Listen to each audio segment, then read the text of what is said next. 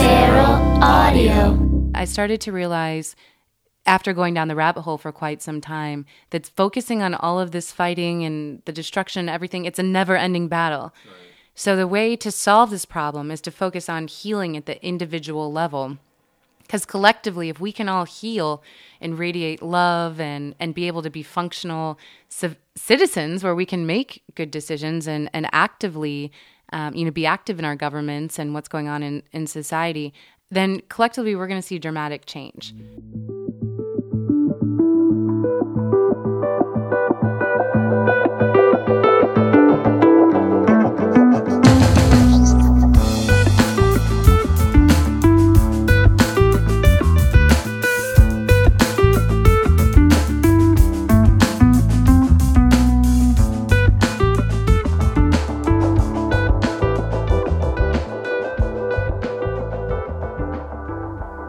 Hey y'all, welcome to another edition of Tangentially Speaking. I'm Chris, your host, just back from Spain. Pardon my jet lag.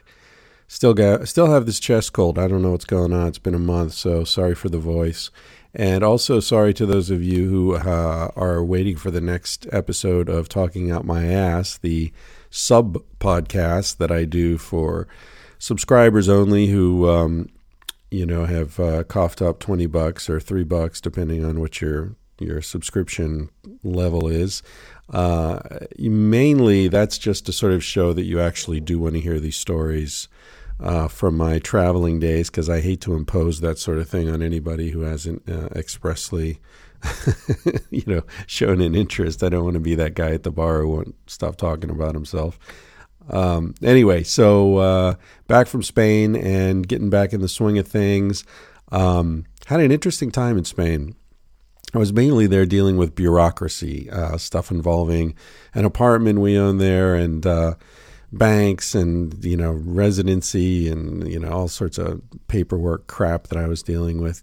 And but a couple friends of mine turned out to be in town, so it was really nice to spend some time with them and, of course, catch up with, friends who live there in Barcelona. And one of the people who was in town was Mistress Kyla Yee, who is a dominatrix that I interviewed on this podcast way back when. She's, I think, the second or third episode that I posted. And she was in town, so I hung out with her a bit and had some interesting conversations. And I mentioned Sierra Lynch, the humiliatrix who was on the podcast recently. So that launched us into a conversation about some of the strange corners of sex work. And Kyla told me something that I didn't know. I was going off on how strange it is that people would call or, hook up online with a stranger who would humiliate them for money. Why did I say humiliate them? Humiliate them for money. And Kyla told me that there are hotlines for dudes who get off on being ignored. Now, that has got to be the best business model ever. A hotline for people who like to be ignored. So you call this number, and I guess, it sounds like someone answers the phone, and then they just don't say anything. They just fucking ignore you. I don't get it. I don't get it.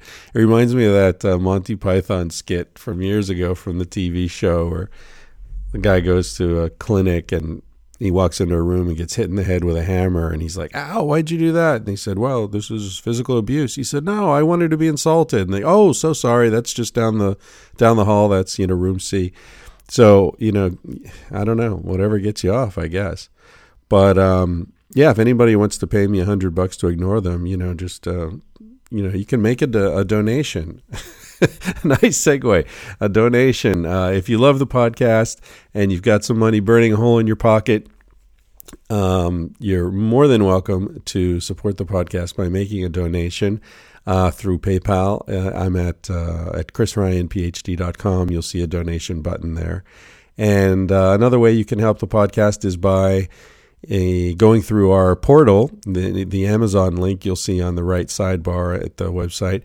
Just click through that to Amazon.com, and then we get a small percentage of anything that you spend at Amazon on that visit. So you have to remember to go back each visit, through ChrisRyanPhD.com, and then we'll get a cut of whatever you spend at Amazon. So those are that's one way of helping the podcast that doesn't cost you any money. And the other way, making a straight up donation, does cost you money, but it's greatly appreciated.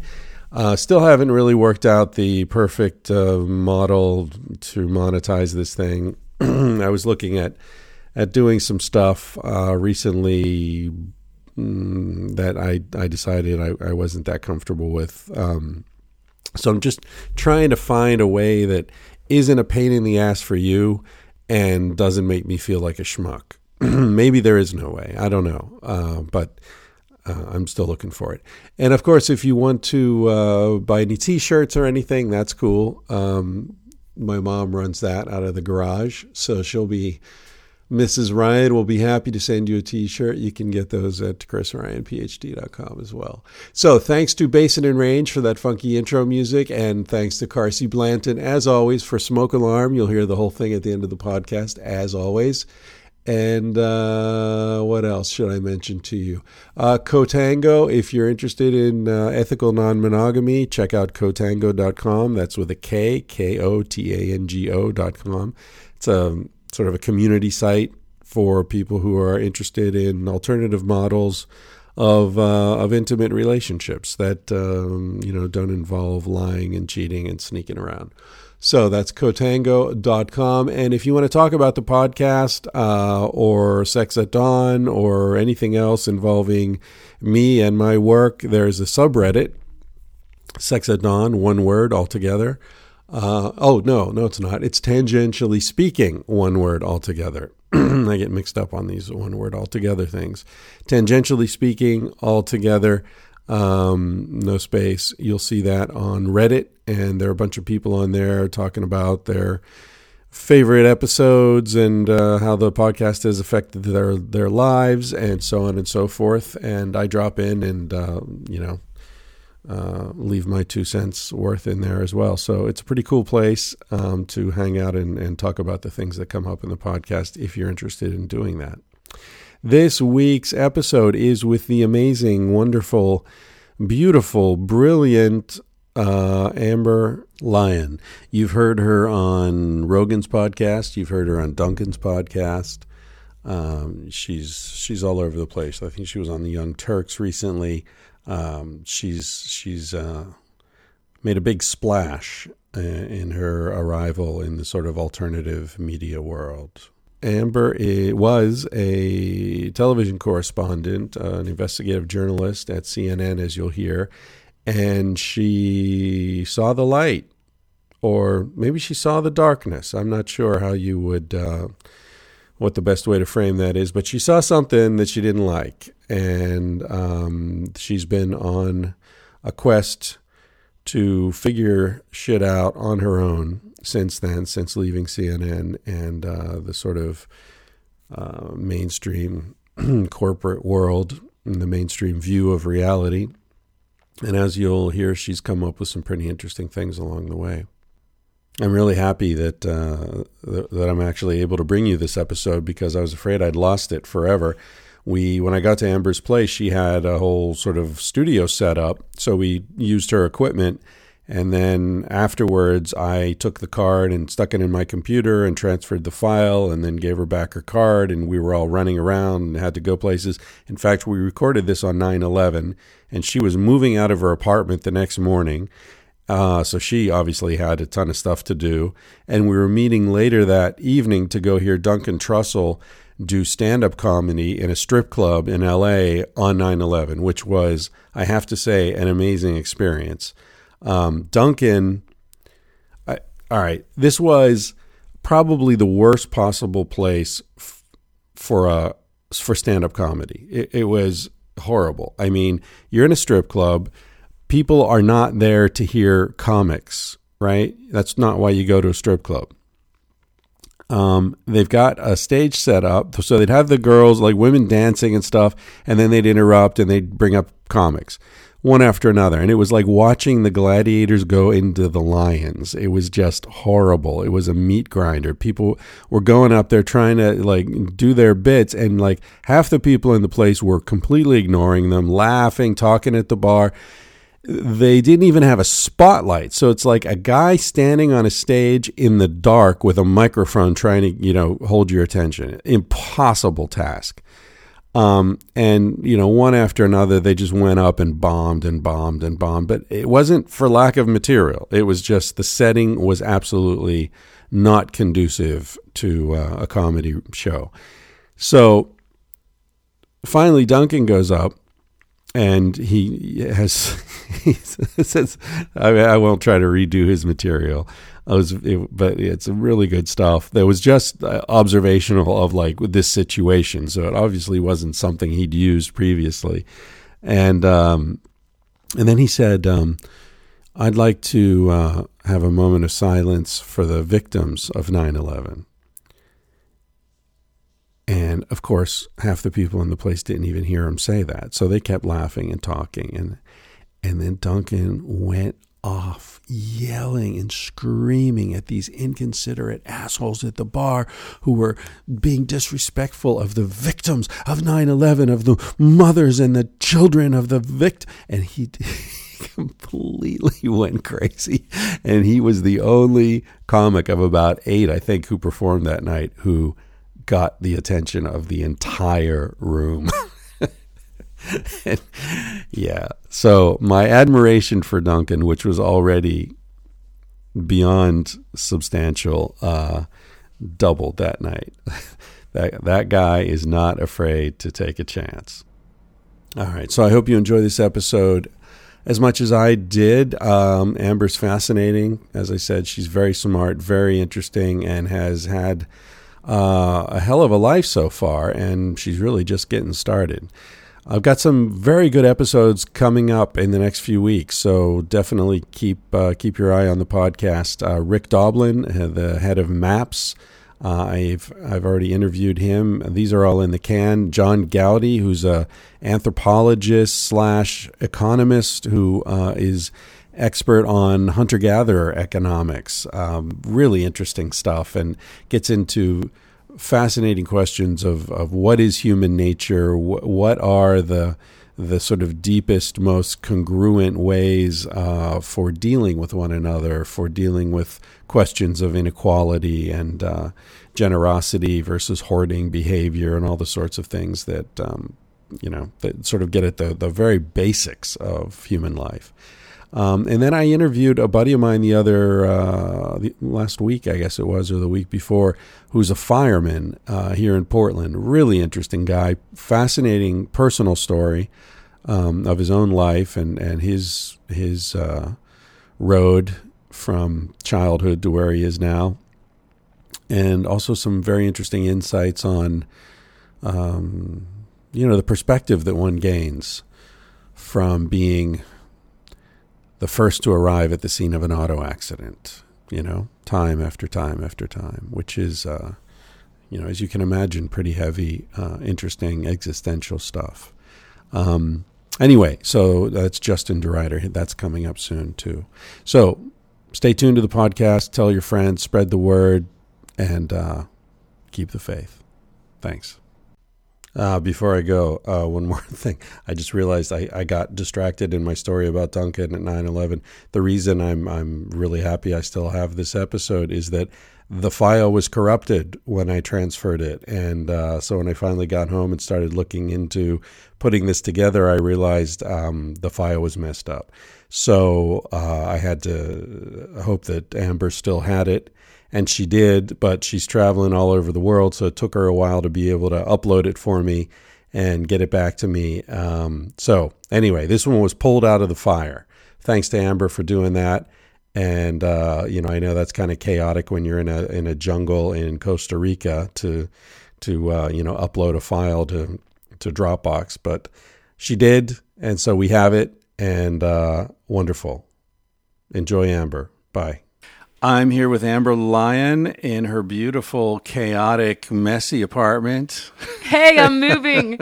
Give me a break. I swear it's normally spotless. I'm just heading out the door tomorrow. I don't trust people with spotless apartments. I spend too much. I don't either, and I spend too much of my time in the spirit world and creating things to really be 100% present here and 100% organized, which is Well, that's the thing. 100%. I mean, how can you be organized if your life is alive, right? Because things are changing constantly.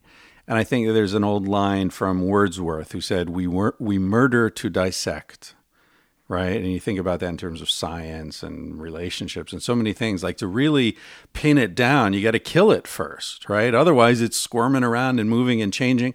I'm not sure if this really relates to organizing one's apartment, but it's my excuse for why my apartment is not as neat and clean and why I don't trust people whose apartments are perfectly organized. I mean, come on. How do you live in that? And sometimes there's a little bit of beauty to chaos. A lot of beauty in chaos, fractals and stuff like that. Yeah, definitely. There's a book, somebody... Now, see, this podcast is called Tangentially Speaking because this is the whole point. We just like go off on what like forget about focus. All right, I like it. Somebody gave me a book that is microphotography of grains of sand, and do you know that grains of sand are like little pieces of coral and little tiny microscopic seashells? They're different colors, striped. They're like snowflakes. No two are alike. It's amazing. This book is just incredible. I don't remember what it's called, but if people Google micro shots of sand, they'll find it. Someone first sent it to me as like an online thing, and then I started buying the book for all my friends.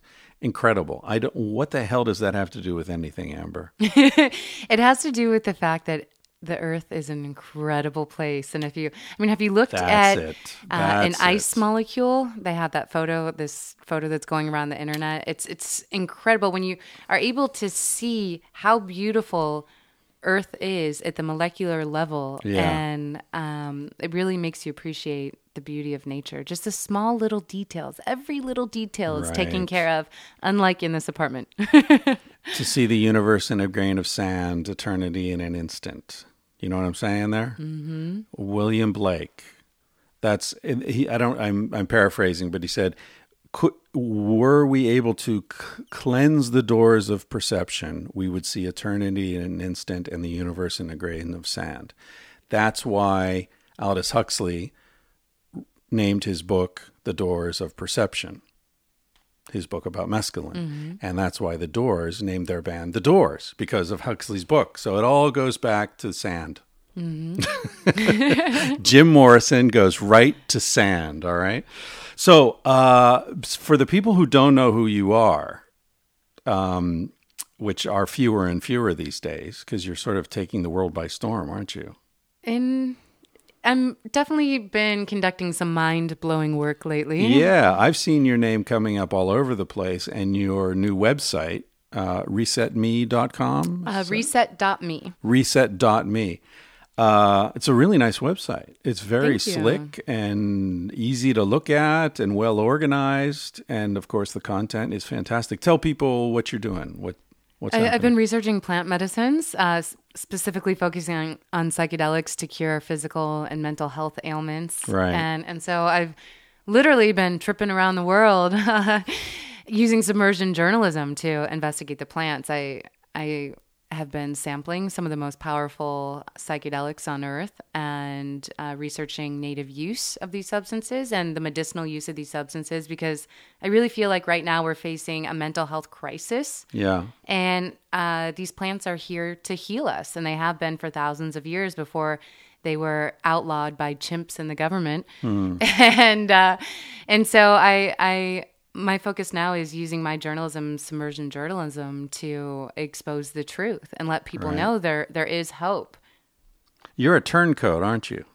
A little bit, yeah. You were, now I know you worked at CNN and you Yes. ran into some weirdness there where they were messing with your stories and suppressing some stuff that you were, are you free to talk about that, or do you have For any? sure. Oh, Yeah, okay. it's all part of my awakening process, which has been really beautiful when I look at it objectively. And I was caught in the Matrix, and I grew up inside the heart of the Matrix in Middle America, where we were told fed many propaganda, poisonous foods, and I hadn't really woken up to the reality of the universe and the U.S. government really until I started working for CNN and started traveling overseas, covering conflicts, and starting to realize that the United States was supporting brutal dictators, was causing much of the conflict that was going on overseas, and the media was complicit, including CNN. Yeah. And while I was at CNN, I had gone to great lengths to produce a documentary on the brutal regime in Bahrain and how they were oppressing the majority of their citizens. And when I got back to the U.S. to air that documentary, CNN International never aired it. And my crew and I couldn't figure out what was going on. And then through a deep throat style, people meeting me in parking garage investigation, we found out CNN was getting paid by the Bahrain regime and had been getting paid by them and other pro-U.S. regimes for years to produce positive documentaries that made these dictators look like progressive democratic leaders. Yeah. And so it was rough, and I was battling about, whether or not to come forward or just to ignore it and continue to use these mainstream networks as a platform. And at the end of the day, I just felt like I carried this secret, and I knew it was on my life's path to expose it. How did you know that? You just know, I've always trusted my gut. I believe your intuition is, all of us have, whether you believe in spirits or not, I've kind of now do believe in them through my investigative journalism and using these plant medicines. I believe that we all have spirits surrounding us. And often those spirits are trying to kind of tell us what to do and set us on our right path. And that's Right. your intuition when you hear that little voice in your head or you get that gut feeling. And I've always been really good at following my gut feeling. And it was keeping me up at night, and I kept trying to ignore it. And my intuition was telling me, you have to expose this because you'll never be able to live with yourself knowing that an entire nation of people is being screwed over not only by the U.S. government, but now by these media outlets. And someone needs to stand up for them finally. And so I just decided that I was going to be the one to be on their side and let them know that they were supported and the truth was supported. Yeah. That's a tough move. You're a lot younger than me. How old are you? If Me, I can I'm 31. 31. Yeah, you're a baby as far as I'm concerned. But it's very generational, because I came of age in the sort of aftermath of the Vietnam War. As a little kid, I was aware of the end of the Vietnam War and Nixon. And so there was a lot of distrust of government and a lot of skepticism about the, defenders of freedom and all that bullshit, right?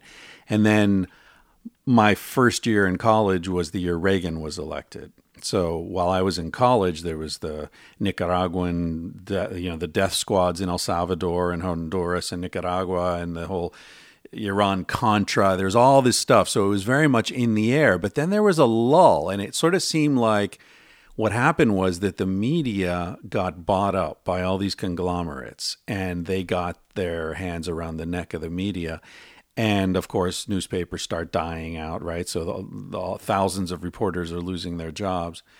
And from my perspective, having lived through those different eras, the silence was deafening. The build up to the Iraq wars, and even like right now, today's 9/11, by the way, ladies and gentlemen. I don't know when I'll air this in a couple of weeks probably, but here we are. It's 9/11, right? Last night, Obama's on TV explaining why we're going to go bomb people in the Middle East again. I have to say, anytime you cannot let history repeat itself. And history has shown in the past when the U.S. has used a terrorist organization as an excuse to bomb, usually documents show that somewhere along the line the U.S. created that terrorist organization. So I'm not buying any of this ISIS stuff. None of it. Yeah. Yeah. And it's also interesting. I saw an analysis, I don't know where it was, but they were talking about how ISIS is so much more media savvy than Al Qaeda, right? Well, because they're getting help from the CIA, you know? That's what I was going to say. Yeah, and most journalists won't say it because they call it speculation, but I'm sorry, Yeah. I have to be logical. Let's go Right. based on history. 9 times out of 10 in history, anytime we bombed or attacked anything, an excuse for a terrorist or because of a terrorist organization,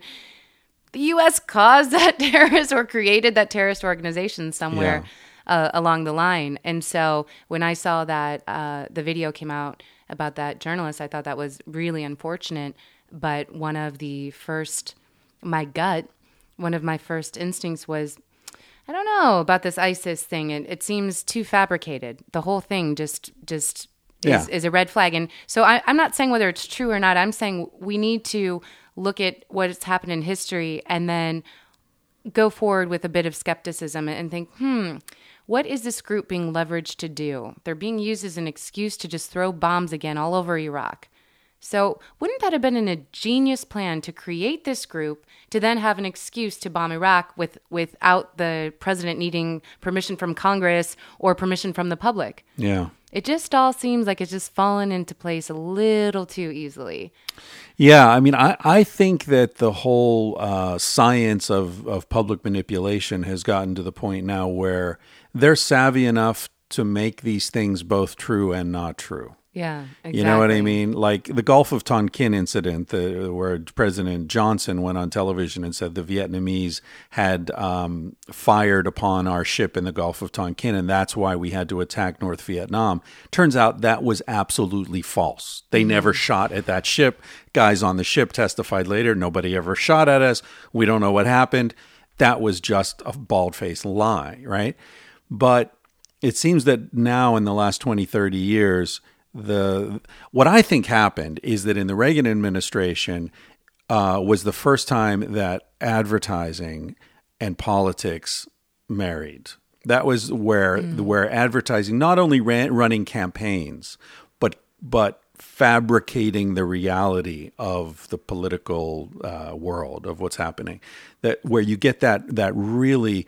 Do you know the history of advertising? The first sort of godfather of modern advertising was a guy named Edward Bernays. Do you know about him? Yes, all too well. He actually convinced women that it was wasn't he the one of the You've come women's a long way. lib revolution to smoke cigarettes. Benson and Woohoo! Hedges. You've come a long way, baby. You'll sound really sexy at Yeah. those protests.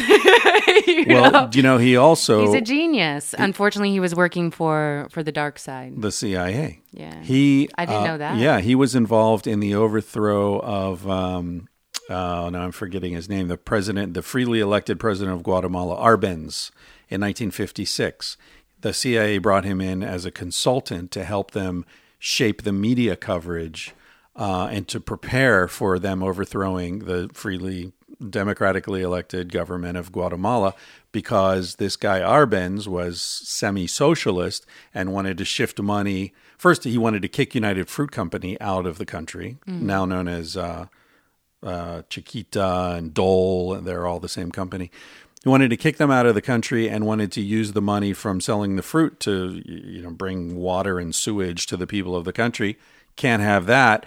So they brought this guy in to shape it. They called him a communist. They picked the successor, took care of this guy, killed him. Same thing they did in Chile, and they've done all over the world. Anyway, what am I talking about? Well, and they planted journalists and media outlets. Oh, yeah. Well, that nationwide. goes back Operation to Hearst. Mockingbird, Yeah. and Yeah. I think it's probable it's still going on today. I don't have documents proving that, but there were people I've worked with over the years who I'm just like, there's no way that person's a journalist. They're not even making decisions based on journalism. Yeah. And I've actually had journalists, while I was at CNN, I had a journalist contact me on behalf of the State Department to correct my story. Right. So a journalist who's supposed to be a watchdog for the State Department is instead a lapdog, calling other journalists within the organization and pressuring them to change their stories to be more favorable to the State Department. Yeah. And that happened on 2 occasions while I was at CNN. Once when I was investigating the nuclear industry, which is, to me, it's just what's going on. You don't even want to read about it because it will keep you up at night. And also, when I was dealing with revolutions that were happening overseas and the U.S. government aiding and abetting these dictators. Yeah. Just to close out the Edward Bernays thing, do you know who his uncle was? No. Sigmund Freud. Interesting.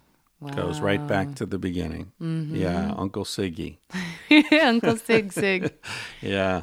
Okay, so we both agree that the U.S. government has its hands in all sorts of nefarious plots around the world. I mean, a lot of the people who listen to this podcast are young. They're in their 20s and early 30s probably. So some of this stuff, and it's not covered in history classes, right? Like very, very few history classes will cover the fact that the Shah of Iran, for example, was put in place by the United States and the British because the guy in there before didn't want to sell oil at the price they wanted. So they killed him, installed this guy. The CIA taught his secret police how to torture people, right? We've got a School of the Americas, I think it's still running in Georgia, where they fly officers in from all over the world and teach them how to murder and torture their own civilians and then send them home.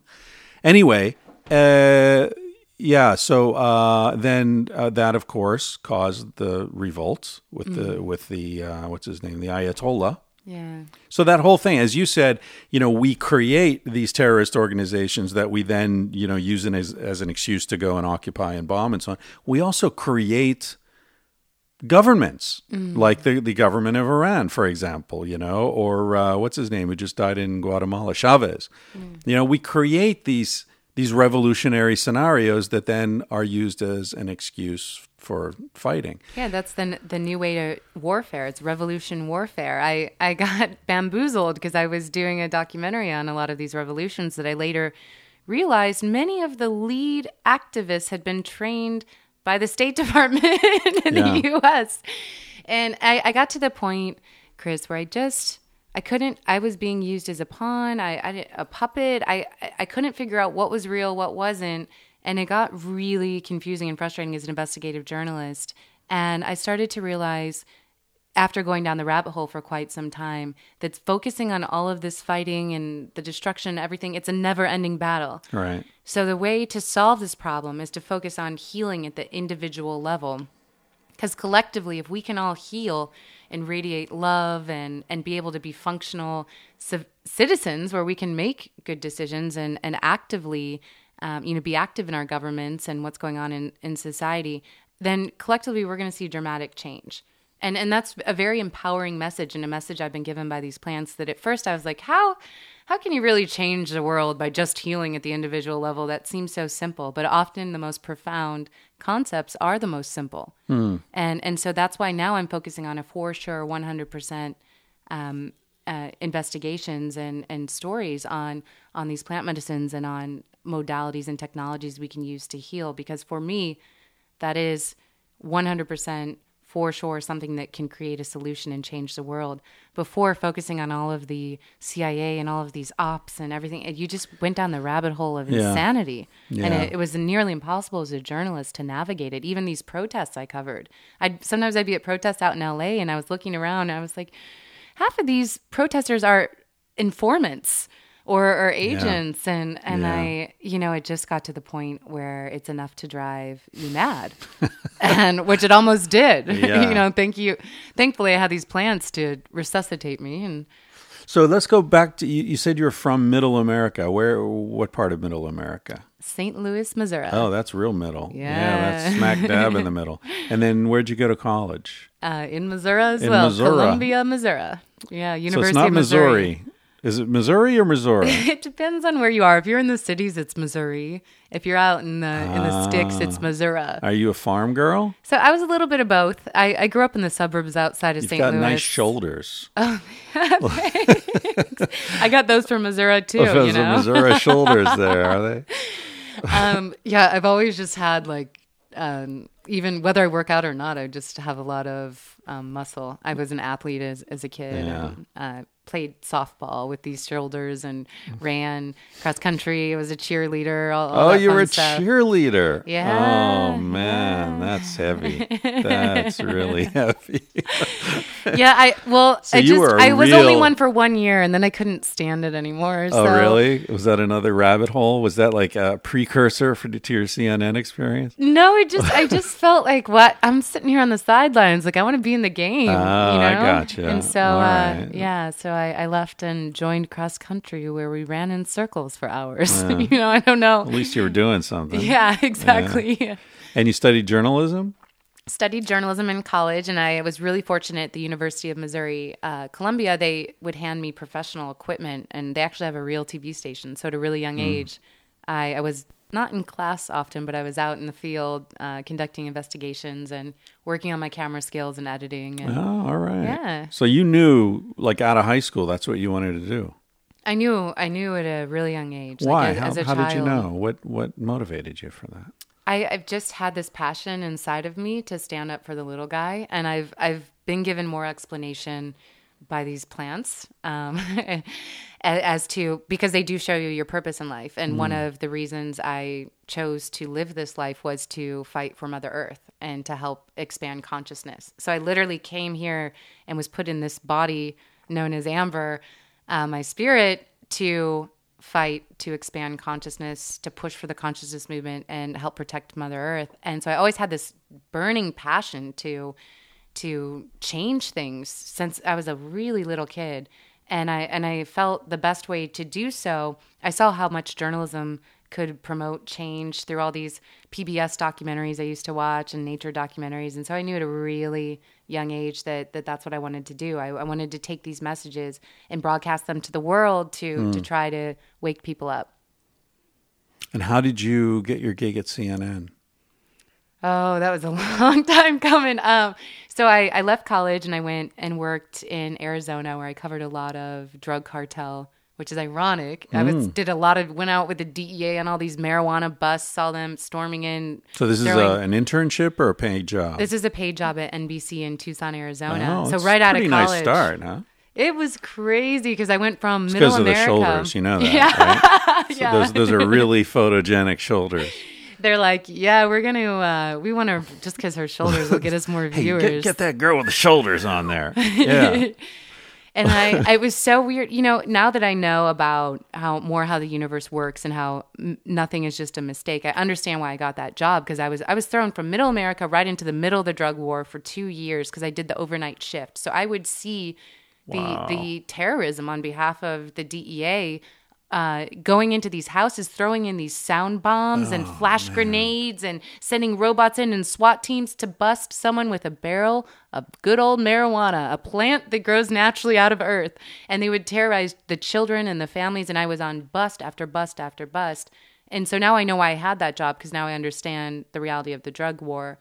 And so I went from Arizona. I lived down in Central America for a while to learn Spanish. What part? In Guatemala and Costa Rica for a while too. In what part of Guatemala? In Antigua? Quetzaltenango. Oh, yeah. I've been there. Sure. Oh, really? Sure, I don't sure. meet many people who know where it's a small mountain town. Well, it's the second near the largest border, city. right? Yeah. Oh, yeah. Yeah, Quetzaltenango, and I remember there's a big market in Chichicastenango. Chichicastenango, yes. I took the bus there one day. Yeah. I remember that bus ride too, because there was a couple Mayan women behind me, and all of a sudden I felt these hands touching my hair. Oh, you've got that blonde hair. Yeah, Yeah, they love that. They were just smiling and laughing, and they just loved the blonde hair. And to them, I was some kind of alien. You know?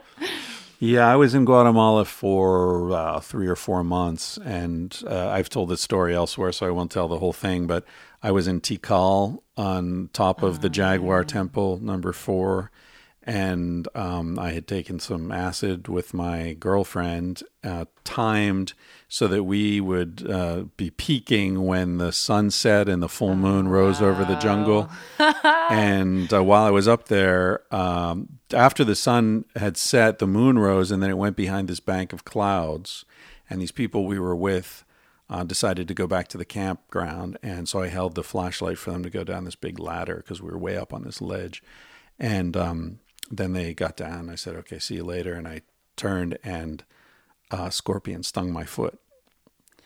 And luckily I didn't jump, but I was like, oh, what's that? And I shone the light, and there's this scorpion running up the wall. And then there's this Guatemalan guy, and my girlfriend who spoke Spanish asked him if they were dangerous. And he said, hay muertos. Ooh, there are deaths. Yeah. And I understood that. So if anyone wants to hear the rest of that story, there's on my website. I told it on a podcast called Risk. Let me see you. You still have both feet, which is a good sign, and you're alive. So we know you survived. Yeah. Well, someone survived, or who knows. I've always considered that the end of my. How can I say this? Everything after that was credit. Everything after that was gravy. That was the night my one life ended. Because I really thought I was dying, and I had this whole drawn-out experience, and of course I'm tripping, right? So it was a full moon in Tikal, one of the most powerful places I've ever been. So it was pretty intense. But anyway, why am I sidetracking us on that? Guatemala. Yeah. So I spent some time there. I went over the Guatemala-Mexico border with immigrants coming into the U.S. Oh, wow. And so it was exciting. You're ballsy. You were right in there. Just curious, and I don't have a lot of fear, and if I do have fear, I usually face it because I look at it as resistance. And so the more fear I have on a story, the more I'm like, oh, shit, I got to cover that one. Got to do it. It's a good story, yeah. And so I went with these groups of immigrants crossing the Guatemala-Mexico border, which is actually more dangerous than the U.S.-Mexico border, and there's a lot more human rights abuses at the hands of the Mexican government, which is hypocritical because they criticize the U.S. for abuses. And so I went with these groups of immigrants as they were rafting across the river and walking up through Mexico to get to the U.S. and past trees filled with women's underwear and bras because all these, they call them ratas. They're robbers waiting to rob these immigrants, and they rape the women. And so I was there with these women, and the men were amazing. They would walk around us and protect us, like in this circle of protection. And at night when we slept in these safe houses, the men, about 100 of them, how incredible was this? Like it was so endearing. I cried at the time. They actually slept in front of the door to the women's room. So if anyone were to come in to try to harm the women, they'd have to go through 100 men. And these guys I knew would take a bullet for me. And I just developed such a compassion for these immigrants that when I was working in Arizona, the Border Patrol was calling aliens to try to make them seem not even human. Yeah. And so it was really beautiful for me just journalistically and as a human being to understand more of their story and their struggles coming into the U.S. Was that where something flipped in you? Was that the experience? Like when you were doing the drug stuff in Arizona, did you still sort of believe the narrative? I did. I was like, oh, well, they need to get that marijuana off the streets. Right. Because I was highly anti-drug because I had been fed so much of the DEA Kool-Aid, the DARE program, everything growing up. And a story I don't often tell, but I was actually suspended from school in middle school for marijuana, even though I'd never smoked it in my life. There was an autistic kid in one of my classes who was, he started selling marijuana to get attention. And I felt bad for him, and I helped him conceal it in the back of a marker. I wasn't thinking that I'd get in trouble for trafficking at age 12. But that when he got caught later on in the day with the marker, they asked him everything that had happened throughout the day. And he's like, oh, yeah, and Amber put the marijuana bag in the back of this marker for me. And so I ended up getting suspended from school, which was really devastating for like 2 weeks, and thrown in this like school for all the kids who were doing drugs. And so ever since then, I developed an intense hate for all drugs. I wanted nothing to do with them. And I couldn't even smell the smell of marijuana smoke would ignite that anger inside me. Wow. So I was on the DEA side. I was like, yeah, I hate these stupid drugs, which is so interesting considering my 180 in opinion and career switch, Yeah, really. Unbelievable. How's your family feel about your changes? At first, my mother called me crying and was like, oh my God, it's so sad. You're becoming a drug addict. and that was, now that I know the truth. And so I've always had a strong conviction. I know I'm on my right path. I know that these are plant medicines, not drugs. So I could easily laugh it off. And now they've done the research. They've gone to reset.me. They're, I'd say, on the cusp of trying ayahuasca. They're maybe 6 months out from going down to the jungle. Because for them, as for most people in the country, prescription medications have failed. And so they're turning to other options and reading more and more about the miraculous benefits of a lot of these plant medicines. Do they have pain conditions or something? Mm-hmm. Yeah, my dad has a pain in his spine, which Western medicine just can't figure out what it is. And it's horrific. He's a very active person. It's kept him in bed for a couple years, made him almost borderline. I mean, horrible depression because he can't move. Of course. And oddly enough, when he was a kid, he had spinal meningitis at age 5, and he never processed the trauma from that, from nearly dying from being stuck in a sterile hospital room with guys in Pyvex suits coming in, and that's terrifying for a kid. And I believe now that I understand energies and trauma, that the trauma from that incident is stored in his body. Ironically, it's manifesting itself as back pain, and it's caused him anxiety his whole life. And we've taken out, had he been in a native culture, he would have gone and done ayahuasca. The shaman would have cleared him right away after he got out of the hospital of that trauma, and he'd be fine the rest of his life. Instead, because Western medicine has cut out these plants, he's been suffering. And so I witnessed someone, on my last trip down to Peru, I witnessed someone with horrific back pain being cured during an ayahuasca ceremony. And the ayahuasca woke me up in the ceremony and said, watch this.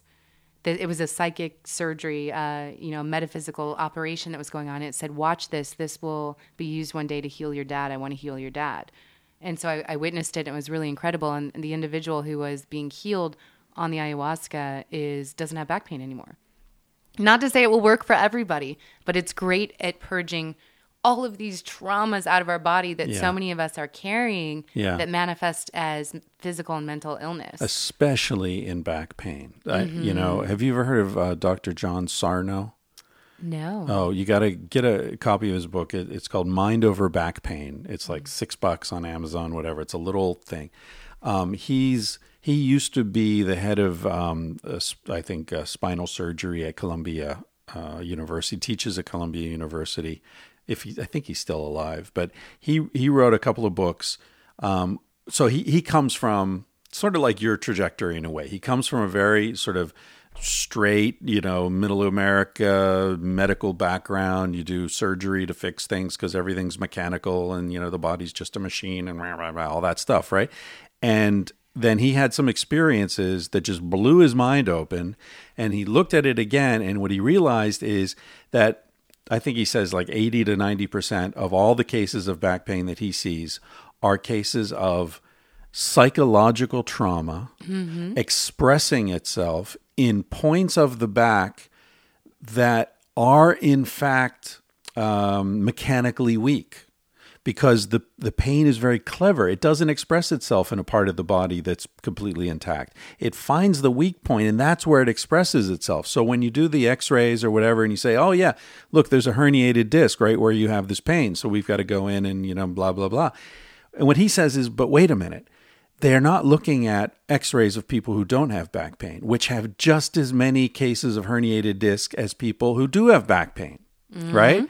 So it's like, this isn't, it corresponds, but it's not the cause of the back pain. Plenty of people have herniated discs and have zero back pain. So what he says is he has these sessions with people where he explains this, and he says most of them, after just one session, the back pain goes away because they're learning to think, wait a minute, this is about stress. This is about anger. This is because I'm not happy in my job. This is because of that and that. And as soon as they do that, pressure starts to release, like from a balloon or something, and the back pain goes away. So there's, I guess the reason I'm saying this is there is a very highly esteemed, back surgeon who has come to exactly the same conclusion that you're talking about with the plant medicine. I'm sure he's never done ayahuasca, right? But it's exactly the same thing, right? The stresses of the mind and the spirit manifest in the body. My wife, Casilda, who's a shaman psychiatrist, I wish she were here to meet her. I know. I want to meet her. Yeah, she's great. But she always talks about how the skin is the biography of the body, of the mind. Like she looks at someone's skin and she'll tell you everything about them, like how they sleep, what kind of food they eat, their exercise, how stressed they are, all this stuff. She just like reads it in their skin. Yeah, very very interesting when you start putting these things together. Suddenly, everything's interrelated, right? Everything manifests in different ways. Everything's connected. Your mind. How can you think your mind is not connected to your body? I But know. all of Western medicine has forgotten this. Yeah. It's not even mentioned in the books in medical school, and that's. I wanted. It's really strange because I used to want to be a doctor at some point too, but nothing just felt right about Western medicine and sitting in a classroom for 8 years or whatever.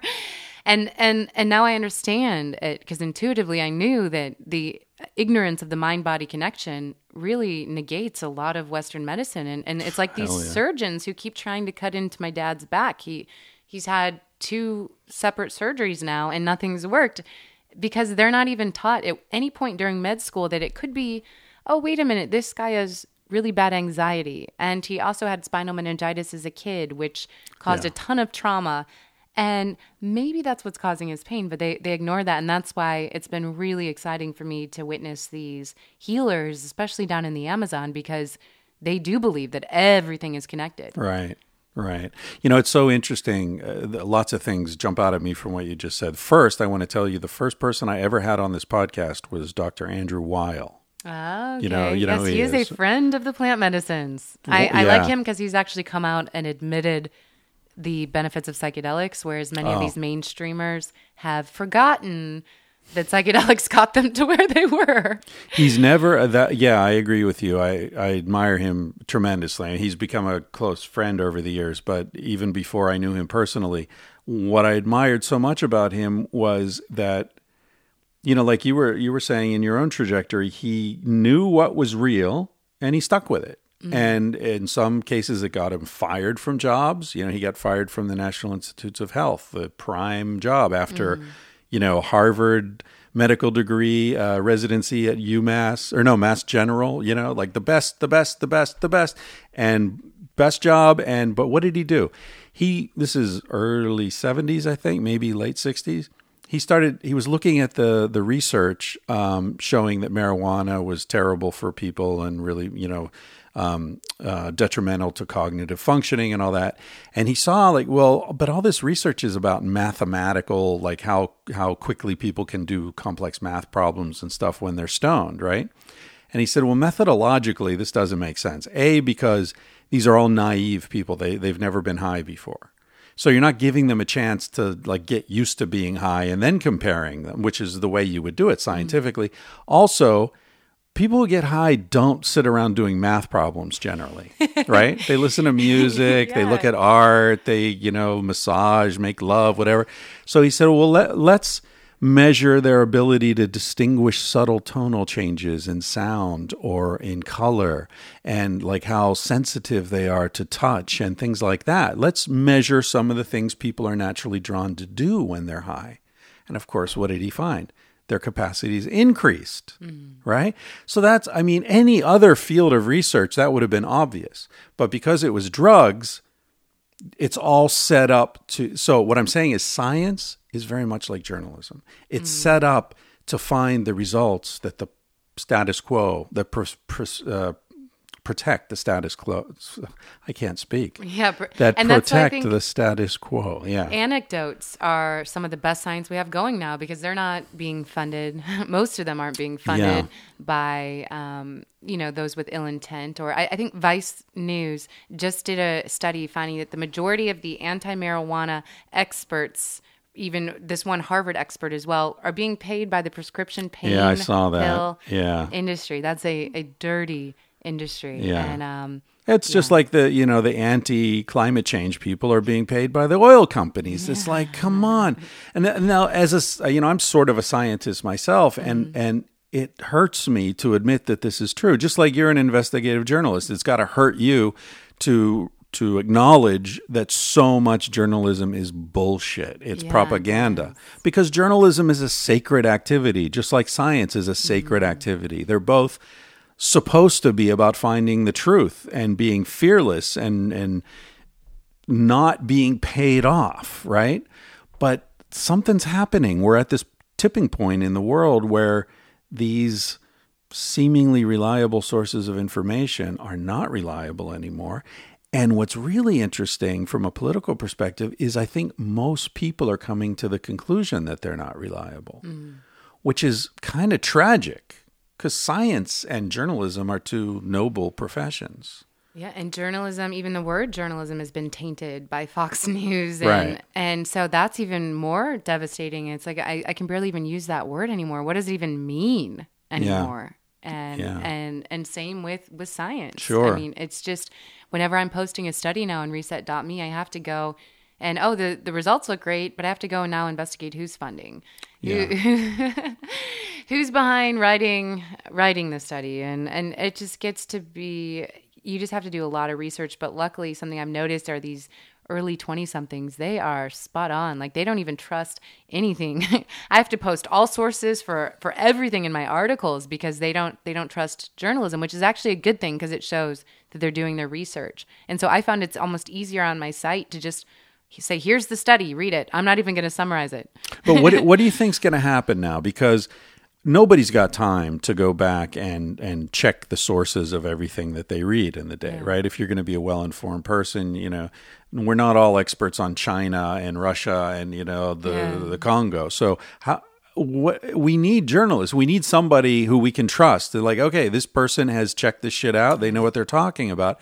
If we lose that, what's going to happen? Well, I think what I tell people to do is trust the journalist, not the outlet. So I've noticed that these outlets, many of them have people working for them who aren't journalists, and they're there for other reasons. But you may have a couple really good journalists working at the New York Times, but maybe some of them aren't really journalists. And so if you just trust the whole paper and everything you read, you're not going to get an accurate picture of what's happening. And sometimes they kind of bury investigations and they bury the good journalism. Yeah. And so if you find a journalist, who's telling the truth by what they're covering. Right. And so just trust the journalist and follow, set your list of journalists you're following for the news versus the whole outlet, because it's really hard to find any outlet that hasn't been infiltrated. Or won't be if it becomes successful enough to attract attention. That's the first thing that happens. It becomes successful enough. It gets a percentage of it gets bought by Fox, right?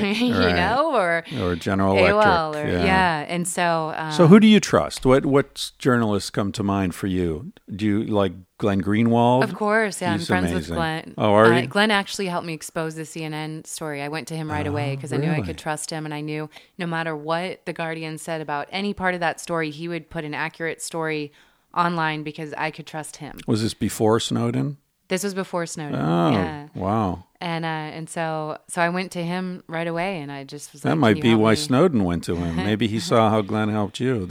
Maybe because Glenn did he's a serious hell guy. of a job, and he really helped make everything make sense about CNN. And in the piece, he exposed that CNN was getting bought off by all of these regimes worldwide to produce this positive content. And I just like him as a human being, and I can trust him. I know Glenn will go to his grave to tell the truth. Yeah. And so I trust him. I also trust Abby Martin, who works at RT. She is a dear friend of mine as well. We've kind of formed like a bond. All the journalists that are telling the truth right now, like we've got each other's back. Nar Muharwish, who works for Mint Press News, she's very trustworthy. She exposed that a lot of Syria, her outlet, Mint Press, exposed that a lot of what was happening in Syria potentially could have a connection to Saudi Arabia and the U.S. And as well as Kevin Gaztola. He covers a lot of national security. In the realm of plant medicines, there's not a lot of journalists because outlets haven't been buying this content, which is why I created Reset.me. One of our other goals is to create the field of consciousness plant medicine journalism and give it credibility and a budget so that journalists can. Right now, so much is focused on destruction and war because that's where all the money is. Yeah. So these freelance journalists are flying off to war zones to cover these unending wars that it doesn't ever resolve anything because that's where the money is. So if I can take some of that money and put it into consciousness, to healing, to plant medicines, these journalists, are you kidding me? They don't want to be in those war zones, a lot of them, and a lot of them need healing. That's why they're attracted to journalism, to stand up for the little guy because they had some kind of trauma in their life. It's a common denominator amongst journalists. And so if we can create funds to pull their attention away from that and onto solutions, then they're going to come. And so that's what I'm trying to do with Reset.me. You were talking earlier about embedded journalism. Is that the phrase you used? Submersion journalism. Submersion. It's the most pure form. You don't take anyone's word for it. I learned at a young age not to trust authority, at a very young age. In St. Louis. Oh, yeah. Yeah. That's a tough lesson. What do you say to people who say, well, then you lose your objectivity? If you're taking ayahuasca in Peru, then you're no longer qualified to discuss this. Well, I think there is no such thing as objectivity. And journalism as a profession, like if you look at the muckrakers in the 1920s, 1930s, Nellie Bly, one of my favorites, if you have a time to research her work, that's what they did. They dove into the story to find the truth and then come out and tell the public. I went in this objectively, which I did. The whole drug situation, I was explaining to you earlier how I was anti-drug. I guess I went more toward the side of the DEA. Right. And you kind of enter a story objectively with a clear mind, and then you go in and you live it, and then you tell people what you experienced. Right. And so with ayahuasca, I experienced ayahuasca, but what I don't understand are these journalists reporting on it who've never even tried it. How the hell can you figure out what this is about or even write about it without experiencing it? Experiencing is part of writing it. And the journalists who don't experience it, I don't trust them, because it's like, how can you cover something that you don't even know about? It's funny, isn't it, how drugs is, and I hate the word drugs, right? Because, you're talking about methamphetamines, and you're talking about cocaine, and you're talking about ayahuasca and ibogaine. How do you call them all drugs? They're all such different experiences, appeal to different people for different reasons. But psychedelics in particular seem to be this sort of set aside area where if you have experienced it, you're no longer qualified to talk about it. But I can't think of any other example to that. Like if you're selling yourself marketing yourself as an expert on China, and you're running around bragging that you've never been to China and don't speak a word of Chinese. That's a great analogy. You're full of shit, Yeah. I mean, come on. You can't talk to me about drugs. You can't, drug czar, whatever the fuck your name is, talking about drugs, and you're saying you've never done drugs. You know who that reminds me of? Kellogg, who wrote all these books about how to raise children and about sexuality. And he bragged that he had never had sex with his wife. And he's the guy who was advising people in the late 19th, early 20th century to sew little boys' foreskins closed so they wouldn't masturbate, and to put acid in little girls' clitorises so they wouldn't touch themselves. What the fuck kind of expert is this? This is a sick fuck who should be in prison, not, on a stage advocating, his crazy policies. Anyway, sorry for that little rant. That little tangent. Yeah. That was the most interesting, absurd tangent. I feel like I need to go wash my mind out with soap. This is Kellogg, by the way, of Kellogg Corn Flakes. Yeah. Corn Feed them Flakes. To your kids. When you know he's going to be watching out for their best interests with the acid on the clitoris. Yeah, exactly. Sprinkle a little acid on your Corn Flakes. Jeremy Scahill. Have you had any? Oh, yeah. Jeremy. I like his work. Yeah, I think he's also pretty... I think maybe this is a microcosm of this larger social change that's happening, right? Because as you say, you can't trust outlets. Mm-hmm. Once they become commercial enterprises on a large scale, then they're subject to all sorts of nefarious influence. But individually, it's true. You see a particular person, what's his name? Matt Taibbi at Rolling, used to be at Rolling Stone. Yeah, for sure. I love his stuff on Wall Street. Mm-hmm. Yeah, because I trust him. I think that the key is you can only trust people who don't give a fuck. Exactly. They're willing to lose it all, as you did. Walk away from it all if it's bullshit.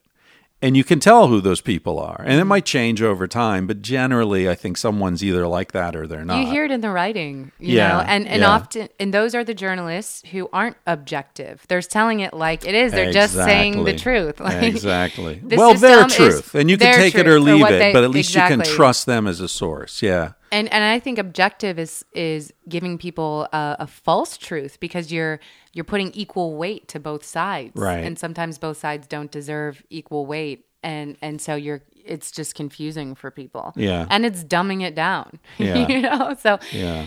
So I've just always liked submersion journalism and coming out and just saying, okay, guys, here's what happened. I went into the trenches, Right. and I came out, and this is what happened. And do you know who does that? Someone who goes into another world, particularly someone who goes into another world and takes a sacred plant and then comes back, is a shaman. Yeah.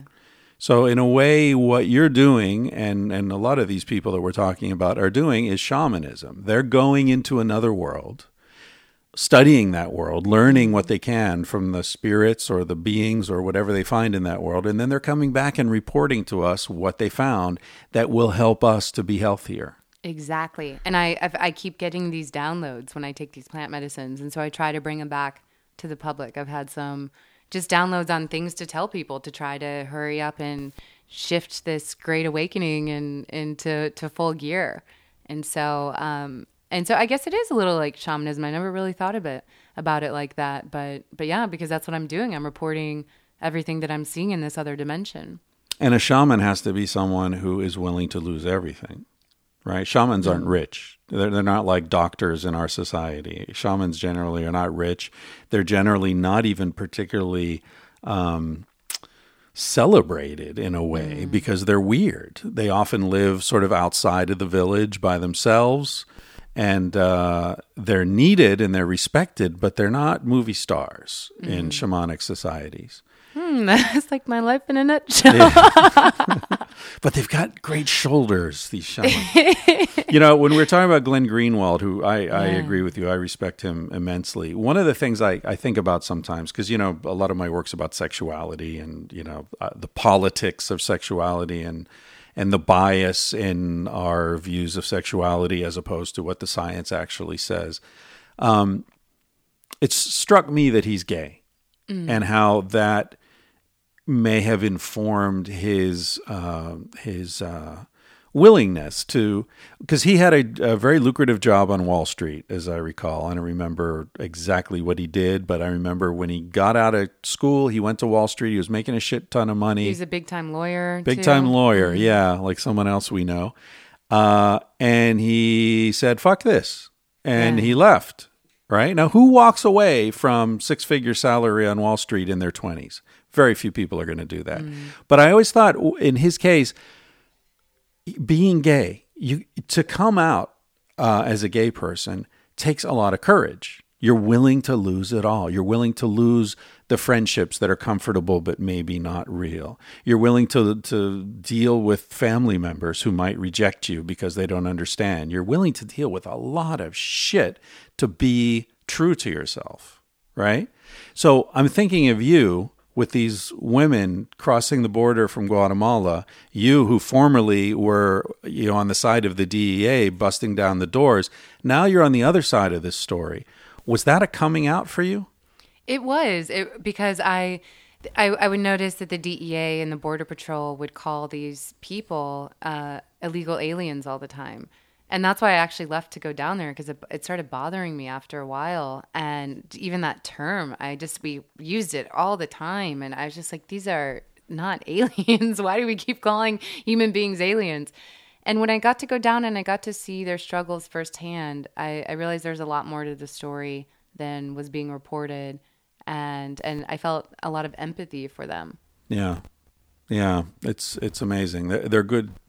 I mean, there are a lot of good people down there, and getting back to what we were talking about earlier, a lot of what's happening now with these waves of refugees coming in from Central America goes right back to the 80s, Reagan administration policies, and all the bullshit that was going on then. Listen, I know I don't want to take up too much of your time. Where are we? We're about an hour, and I'm getting some weird sound in my microphone. Are you hearing that? Like a popping bubble sound? Yeah, it doesn't matter. Are you okay? Yeah, it doesn't matter. Okay. We're going to see our friend Duncan tonight. You're coming to this, right? Yeah, I'm excited. Duncan always puts on a good show. I don't know what it is about Duncan. He can just say anything, and it makes me laugh. Yeah, his raspy lesbian what's he call it? His something lesbian rasp. But we're going to see Duncan Trussell and some other people perform 9/11 at a strip club. Doesn't get any better than that. I couldn't think of a better way to spend this day, this night. Exactly. Listen, thank you for doing this. Thank you so much for having me. It was such a pleasure speaking with you. Yeah, I hope we can do it again. I know you're going to be on the road a lot, but let's try to cross paths again sometime. Yeah, for sure. I mean, I keep heading back to the jungle. It keeps sucking me down there like a magnet just to learn more. Yeah. And so I hope to continue the shamanism and bring you back some exciting knowledge that I get from the plants. Good. I appreciate it. Thanks.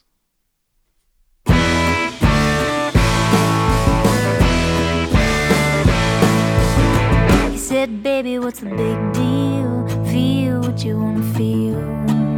Say what you wanna say. You're gonna die one day. For example, I could kiss you just because I want to. What's the difference if you turn away? I'm gonna die one day. Why do you waste your time thinking about your reputation? Trying to meet an expectation, wondering what they're gonna say. When everyone you ever know said it for a headstone. I don't wanna give the end away, but we're gonna die one day.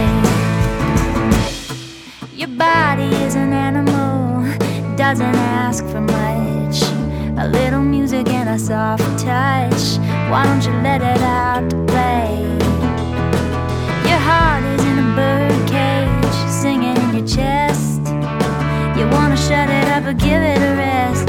You're gonna die one day. Why do we waste our time thinking about an obligation? Running from a confrontation, wondering what we ought to say. When everyone we ever known said for a headstone.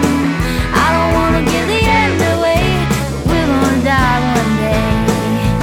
We're gonna die one day. We're gonna die one day. So baby, what's the big deal? If you wanna be free, say what you wanna feel. Spend the night with me.